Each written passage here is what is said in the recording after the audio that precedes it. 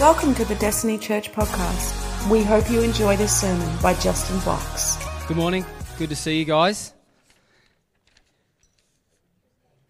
Welcome to anyone visiting. Great to have you here. I'd say that's a normal service, but I was just saying to John Larder, I was like, we've been talking about consistency all year, and I've said multiple times that when we're consistent with whatever it is in life, and in this context, church and worship and presence in Him and encounters and experiencing Him, and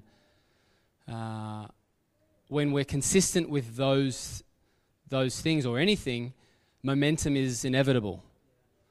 It causes something to happen. It's inevitable. So I was just really encouraged by him today, because I don't have a clear picture and specific thing that we want to see each week, because that's silly, because he's God, and we do play a big role in him moving, make no mistake about that, but then he goes above and beyond, and like Psalm 115 verse 3 says, he does what he pleases. So I don't think he moves much without prayer and without decree on the earth, because he's given all authority to us, but he's still God. But there's this beautiful partnership of us bringing heaven to earth with our decrees and words, and it's just an amazing thing that just happens. So yeah, that first hour was one for the ages. And if you weren't here, just ask him to do that all in you somehow. Is that cool? And if you've got friends that don't go to church anymore, invite them along. I just really feel that we're going to be a place that, I'm not going to say redefines church. I just said it, didn't I? But there's just something the Lord's doing here for people that have gone through the motion of church. Is that cool? Great. So another miracle will be for me to accomplish what I want to today, because it's 20 past 11. Don't mind a long sermon, Justin. Nah, we'll be right. Hey, also, Rob Buckingham, the senior leader of Bayside, wrote a really cool, great article on Halloween. Doesn't go into every single detail, so brace yourself.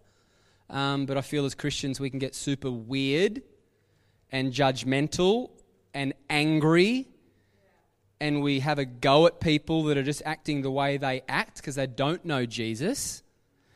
So there's about 30 copies on the back desk. They should still be out there. So grab a copy. It's really good. If you've got any questions, then you can ask us. But I thought it was really great. Again, to talk about the subject of Halloween and Christianity and where it all fits, you might need 7 pages, but this is a really, really great little thing. Is that cool? So help yourself to that. So great. I don't even know what to do, to be honest.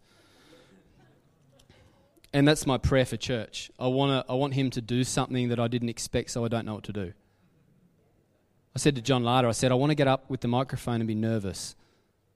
Like doing transition like Lee did today. I want to be nervous.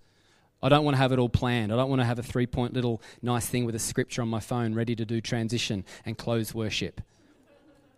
I don't want to have it all sorted out. And it's the worst. Because we learn, let's just do this. I think one of the biggest things as believers and as people that even don't know Jesus is learning how to steward moments.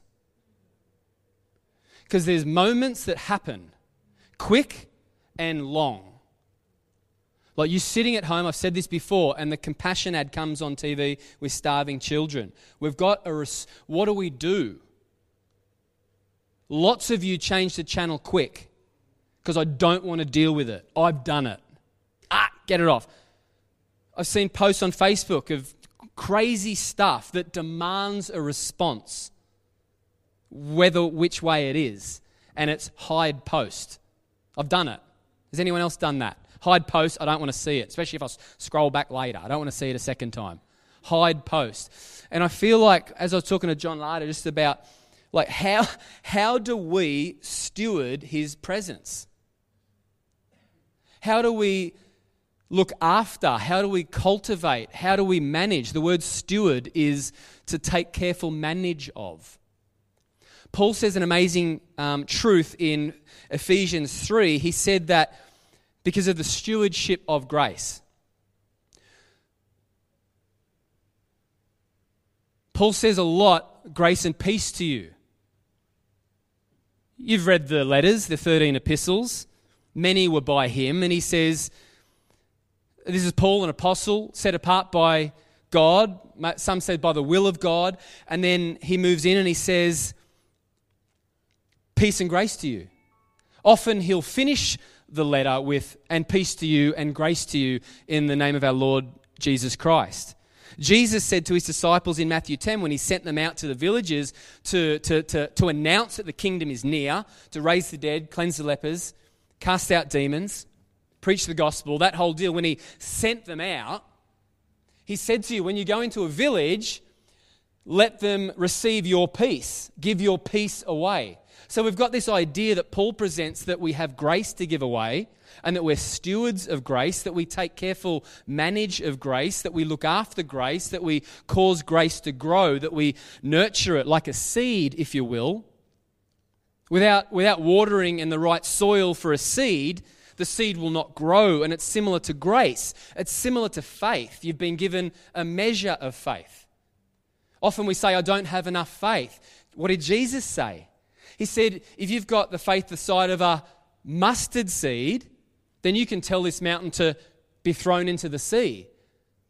So I feel like he's highlighting this morning about stewarding moments, but also stewarding the things that he's given us. How do we steward love? We demonstrate it. We pray. We live it out. We have people keep us accountable because our words are one thing, but our actions are another. How do we steward faith? We've all been given a measure, some more and some less, just like in Matthew 25, the parable of the talents, 5, 2, and 1. The 5 did something one with it, and he doubled it. He had a measure of faith. We're only responsible with the measure that we've been given. So how do we steward faith? How do we take careful manage of faith? We put it to work. We say things like, does June 13th mean anything to anyone? That's stewarding faith. Does that mean anything to anyone this morning? June 13th? No problem. Oh, Moy, what's going on here? Did you put your hand up? Okay, so that's awesome. Does he know the Lord? Yeah, is he good? He's doing good? Yeah, well, that's great. So I don't know what this means, but I just felt the date June 13th. And that is me stewarding my faith. Because me doing that, there's got to be something about me believing that God actually wants to speak, wants to crash in, wants to move beyond what we know and what we're comfortable with. And I'm thinking about this morning, stewarding moments.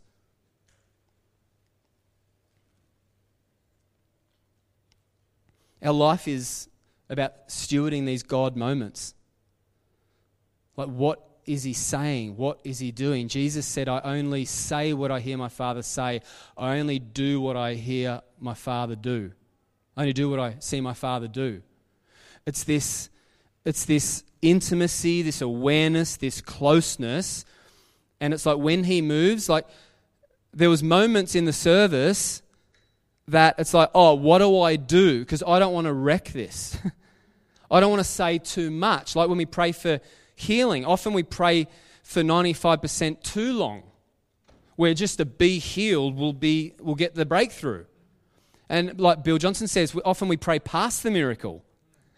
So it's like this morning, oh, what do I do? I've like the start of worship was great. But then when Tar started singing Only Me, I felt a shift in the room. Weird language, but I felt an increase in his presence, in my awareness of him moving and wanting to go, hey, I'm really big. And you guys can sing your songs, and I will get exalted, and I'll honor you where you're at. We can sing 4 songs and sit down. We can. He's going to get the glory. We're going to have a great time. We're going to worship him, and it's going to be great. He'll honor us to where we want him. He's so good. So regardless of what church or the expressions of their faith and worship, he will come to every church because we're praising him and we know what we know.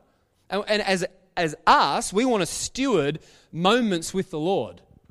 We want to learn what it looks like to look after and to take careful manage these beautiful, sacred, holy, powerful, intense moments with him, especially corporately. Why?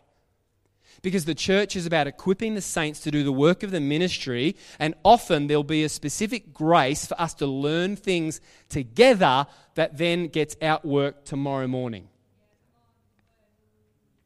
Because the 6 days are more important than the 2 hours. Because that's our life. And it's more important to learn how to walk with God than just know some principles and some scriptures. Everything we do is based and launched off his word. It's paramount, it's pivotal, it's critical to everything we do. We can't know his character and nature without his word, because his word describes it, articulates it, confirms it, presents it. But if it only stops there, we miss everything. Jesus said this incredible thing. He said, guys, you think that it's in the scriptures you find eternal life. He's like, no, that's not the case. Why? He goes on and he says, they point to me. So that's not pushing down the scriptures. That's not putting the scriptures to the side. But it's looking at the whole scheme of Old Testament, New Testament, life, God speaking, the presence coming, and it's in a new way in the new covenant, his Holy Spirit falling, access to promises. This whole new deal is different. And the scriptures are meant to point us and push us, and the amazing thing is pulling us into an experience with God where we get to a point where we're like, oh my goodness, something's happening. What do I do? And I think this is the question mark that Christians are asking all over the world. Like, what do I do with what God's saying? What do I do when a scripture's highlighted and it touches, is it my heart, or is it inside me, or is it my spirit, or is it just a cool thing, or are the goosebumps natural, or are they supernatural, or what is it? Is it a mix? Are my emotions good? Is it just spirit, or is it emotion and feelings as well? It's a massive deal. Because we're praying the amazing prayers, we're decreeing the great declarations, we're reading amazing scriptures, we're having great moments, but are we stewarding them unto transformation? The word transformation comes from the word metanoia, metamorpho, caterpillar, butterfly, but there's a key word in there, the word meta. And that word meta it's derived, it comes from this word meta, and it means to be with, like person, to be with. So transformation isn't possible without a person. So meta is to be with, transform because you were with. So this whole idea of do not be conformed to the pattern of this world, but be transformed, how? By the renewing of your mind. So we've got this whole culture of the kingdom that we're presenting, and the disciples had a really hard time with it. And that, we see it in Peter when he pulled out the sword and cut Marius, his ear off. And Jesus is like, whoa, what is going on here? Guys, you've learnt a certain pattern for a long time, but this is the pattern of the kingdom, the culture of the kingdom. Have I wasted my 3.5 years on earth training and equipping you and demonstrating about the Father and his kingdom and what that could and can look like? Was it James and John that went into the city and they rejected the message and the works of Jesus, works, miracles? And they said, let's put fire on the city. Let's burn the city down. Now we've got Jesus who, how did he come? John 1:19, full of grace and truth. So grace, kindness, that's what the word means. Kindness and favour, that's what the word means. So Jesus came in kindness and truth. And then we've got him demonstrating kindness and truth. Remember, he spoke in the synagogue early on, and they said, wow, we're marveling at the gracious words which flowed from his mouth. They felt kindness. Kindness gives you the ability that you didn't have before. It's like a dad and a kid. It's like, oh, there's kindness, and they feel uplifted and they can do anything. It's like Jesus, kindness. His kindness is the empowerment of heaven. His kindness is the fuel. His kindness gives you ability. So he's demonstrating kindness. The lady that was thrown down at his feet. I know it's not a word. He was thrown. Bella was saying, I'm climbing on this. And I said, you mean you clomb? And she's like, what is going on? But they threw the lady down at the feet of Jesus and said, what are you going to do with her? Caught in the act, most likely naked, probable. Why would the religious evil people have clothed her and given her dignity? Caught in the act, threw her at his feet and said, what are you going to do?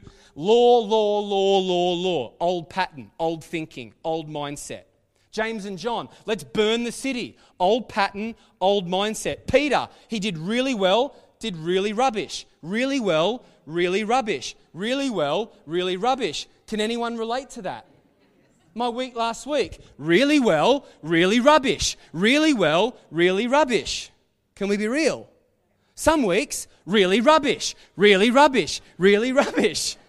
Where the heck is the really good? I don't know. It's there. So he's saying this. He's saying, should we torch the city? And he's like, guys, you don't know what spirit you're from. Peter, like if you live by the sword, you're going to die by the sword. It's a different kingdom. We've gone from to. The language of Paul is you were sinners and now you're saints. With no offense, but a saint is not someone that's elevated. You are a saint. Like you are a saint. He doesn't say to the sinners at Ephesus. He doesn't say to those that suck in Ephesus. Those that are worthless at Ephesus. Those that keep on trying and beating yourself up, and one day you'll escape this earth because Jesus will come back and it'll all be better because there's a street of gold. He didn't say that. He said to the saints in Ephesus. He said that you've been actually pulled into the divine, you're a partaker, 1 Peter, of the divine nature. So you no longer have a sinful nature if you've asked Jesus into your heart. It's not this black dog, white dog fighting. It's not this light and dark fighting. The Bible's really clear that the enemy has been defeated, disempowered, and disarmed. I read it this morning at the beginning of church. Now, it's open slather for people who don't know Jesus. He can just walk in anytime, doesn't even need to kick a door down. He's got access. But for us, he doesn't. So how does he get access? It's through agreement. And agreement isn't, yes, take over my life. Agreement is, I said something weird to that person and they're hurt, and then her voice is, I'm no good. And you go, yep, confirmed it again. I'm no good. It's called agreement. And we agree, and we agree, and we agree, and we agree, and we agree, and we agree, and then it's massive. What does agreement do? It creates a belief system. What does a belief system do? It creates this ecosystem, an environment, and a world that you live out of. How you see, how you act, how you think, how you respond, your choices, decisions, actions, how you express everything in you. It's developed from a belief system. And Jesus went through this 3.5 years of saying, guys, there's so much validity in the Old Testament because it was pointing to me. God did so much, but it's a new day. Because in the Old Testament, there were moments of presence, like Gideon. It's Joshua 6:34. I looked it up. And it's like, and the Spirit of the Lord, how's Gideon? I'm no good, least of the tribe, least of the least. Holy Spirit comes, and it says, the Holy Spirit put Gideon on like a glove. The NIV will say that the Holy Spirit fell upon Gideon, but the true context, if you're to extract it from the Greek, is he put Gideon on like a glove. And we see David being empowered with his presence, and moments of Abraham and Moses communicating with God on a level that I'm jealous with, that, hey, I'm going to wreck this city. Abraham's like, no, 50, 50, 40, 40, 30, 20, 20, 25. Okay, cool. God's like, I'm going to kill everyone.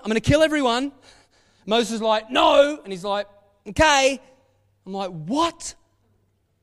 Mary's like, do a miracle. Jesus is like, no. Mary's like, Mum, do a miracle.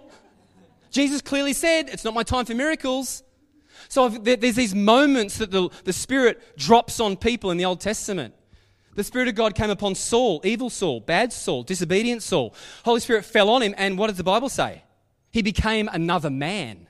He was transformed into, he was meta, because he was transformed into another man. And he prophesied, the Bible says. So there's these moments that pop up here and there in the Old Testament. But it's a new day now. So Jesus was baptized in the Jordan River. You got to look back, Elisha. What happened with the Jordan River there? Flicked the water and he walked through. You remember that story? What happened with Joshua? Same thing. Another amazing moment. 2 encounters, 2 moments with the Jordan River. Elisha, Elijah. Are you with me, church?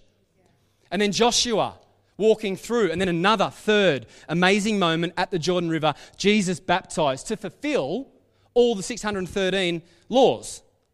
Fulfilled them, valued them, but he fulfilled them all so we don't have to. We don't have to tick a box now. It's presence, encounter, pursuit. That's just good. But it's about relationship. It's about knowing. It's genisko, the Greek word for know. Love that surpasses knowledge, that we would know him. Baptized. This is my son, whom I'm well pleased.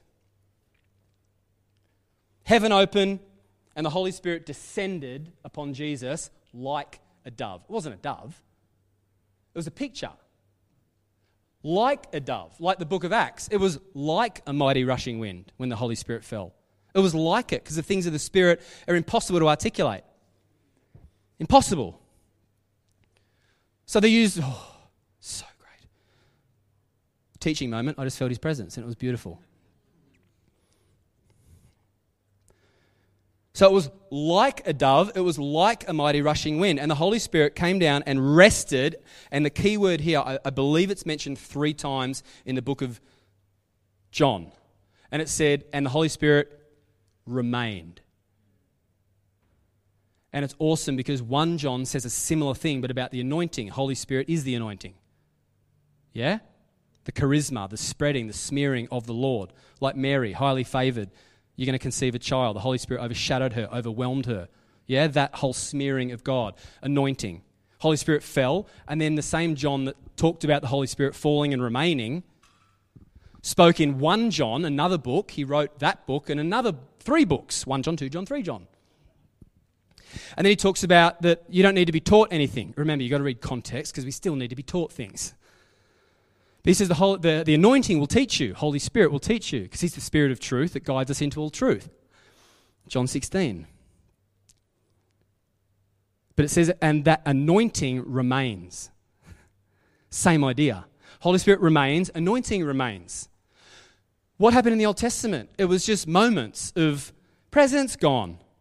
We even see it in moments. Glory departed. That word Ichabod. The glory's departed. You know that story. But in the New Testament, because we're no longer sinners, but we're saints, because we're no longer acting out of a sinful nature, because that's been buried and crucified, but now we're sons and daughters, and we now live according to the pattern of the kingdom. And that's what Jesus was trying to do with his disciples. And the amazing thing was he didn't just talk about it. He modeled kindness and he demonstrated kindness, and it came out in the fruit of power. So these 2 truths throughout from the start of Matthew's gospel, Matthew's the start, was kindness and power. Kindness and power. Intimacy with the Lord and releasing it on earth. It was about stewarding grace. Paul said that the grace that you've been given is not only for you, it's for other people. He said that we don't only impart the spiritual gifts, but we impart our lives. So what makes you you is a strength for someone else. So just how you're wired can actually be imparted to someone else. This whole kingdom deal is not through works, although we were created in Christ Jesus to do good works. Again, context. The two scriptures that seemingly oppose. But it's context.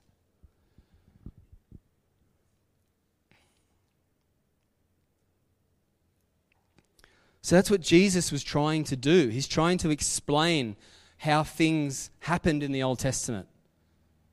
That's why often I said last week that there's capital letters throughout the New Testament writings, because they're emphasizing an Old Testament verse. And then they're like, okay, but this. Tash, are you good? Or yeah, Mitch, can you jump up please, mate? I've been so excited to share the message in here, in this, for months. The Lord's timing is great. Galatians 4:4. The seed of the woman came at the perfect time. Jesus. But we're in a new kingdom. We're in a new covenant. We're in a new relationship. Everything's different. The landscape has changed. We're no longer sinners. Your sinful nature was destroyed. Read Romans 6. It says dead, I think, 19 times.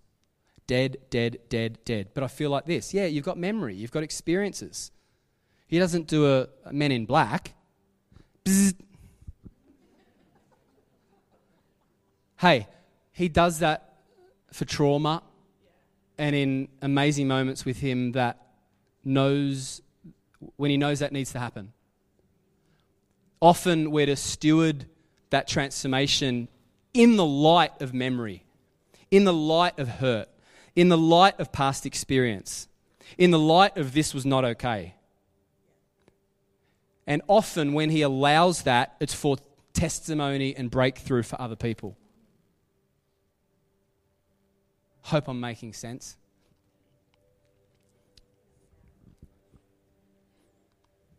But it's foundational. Do not be conformed to the pattern of this world, but be transformed by the renewing of our mind. By the renewing of our mind. What's the next line? So that you will prove the will of God.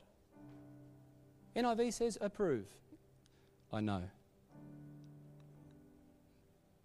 The correct translations prove. It's a big difference to approve. Approve is, yep, I agree, I nod. And although we agree and nod, approve removes our responsibility. Prove puts us in the picture front and center. Do not be conformed to the pattern of this world, Old Testament thinking, but be transformed. How? By the renewing of our mind. We know what our mind can do, negative and positive. We know it. We know it. So transformation is the only way that you can be fully transformed into his likeness, which he predestined. The fact that he predestined it doesn't mean it's just going to happen. Get your head around that. He predestined the possibility and made everything available for you to be transformed into the likeness of his Son. But we get to choose it and step into it. How is that possible? The only way it is possible is if we have our mind renewed. How is our mind renewed? We get around him. We learn how to steward moments. He just full circled the whole thing, didn't he? We learn how to steward moments. Yeah, that's great. Never thought that before. The key to our mind being renewed, which causes transformation, is learning and stepping into stewarding moments. Moments when you pick up the scriptures and read it and something happens. What do you do next? Moments like this morning when I don't know what to do. This isn't church. Oh, yes, it is. We're going to be as sensitive and as safe and as pastoral as possible. I do not want to pastor a circus. I don't. He's like, oh, nah. No, I don't. I don't want to pastor a bunch of weirdos.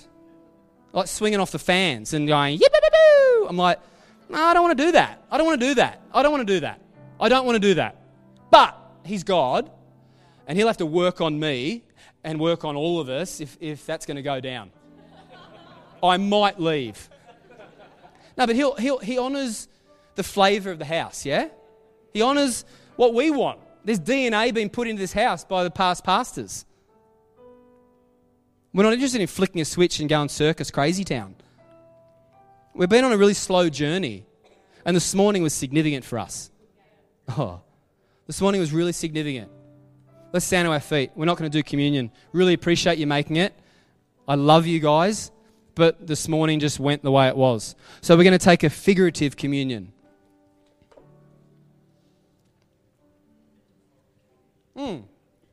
Thank you, metaphoric. Metaphoric. I'll ask what that means later. Be awesome. Hey, Jesus, let's just, as we say, it's a Christian statement, let's just look to him. What does that mean? I reckon you should close your eyes and think about him. Think about the service. Think about the moments.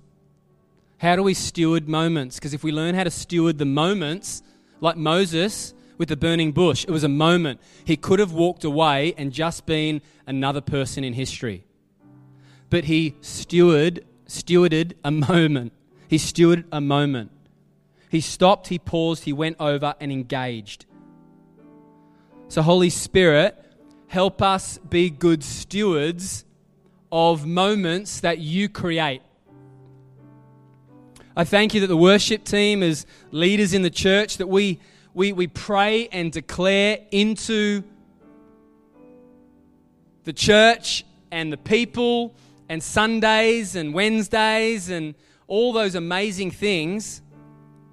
But it's you ultimately that brings moments unto transformation. So I pray that you would help me steward it from the front, help those with the microphone steward it so that we can lead the church, but also, God, that we've all got a responsibility to follow and to steward our own moments with him.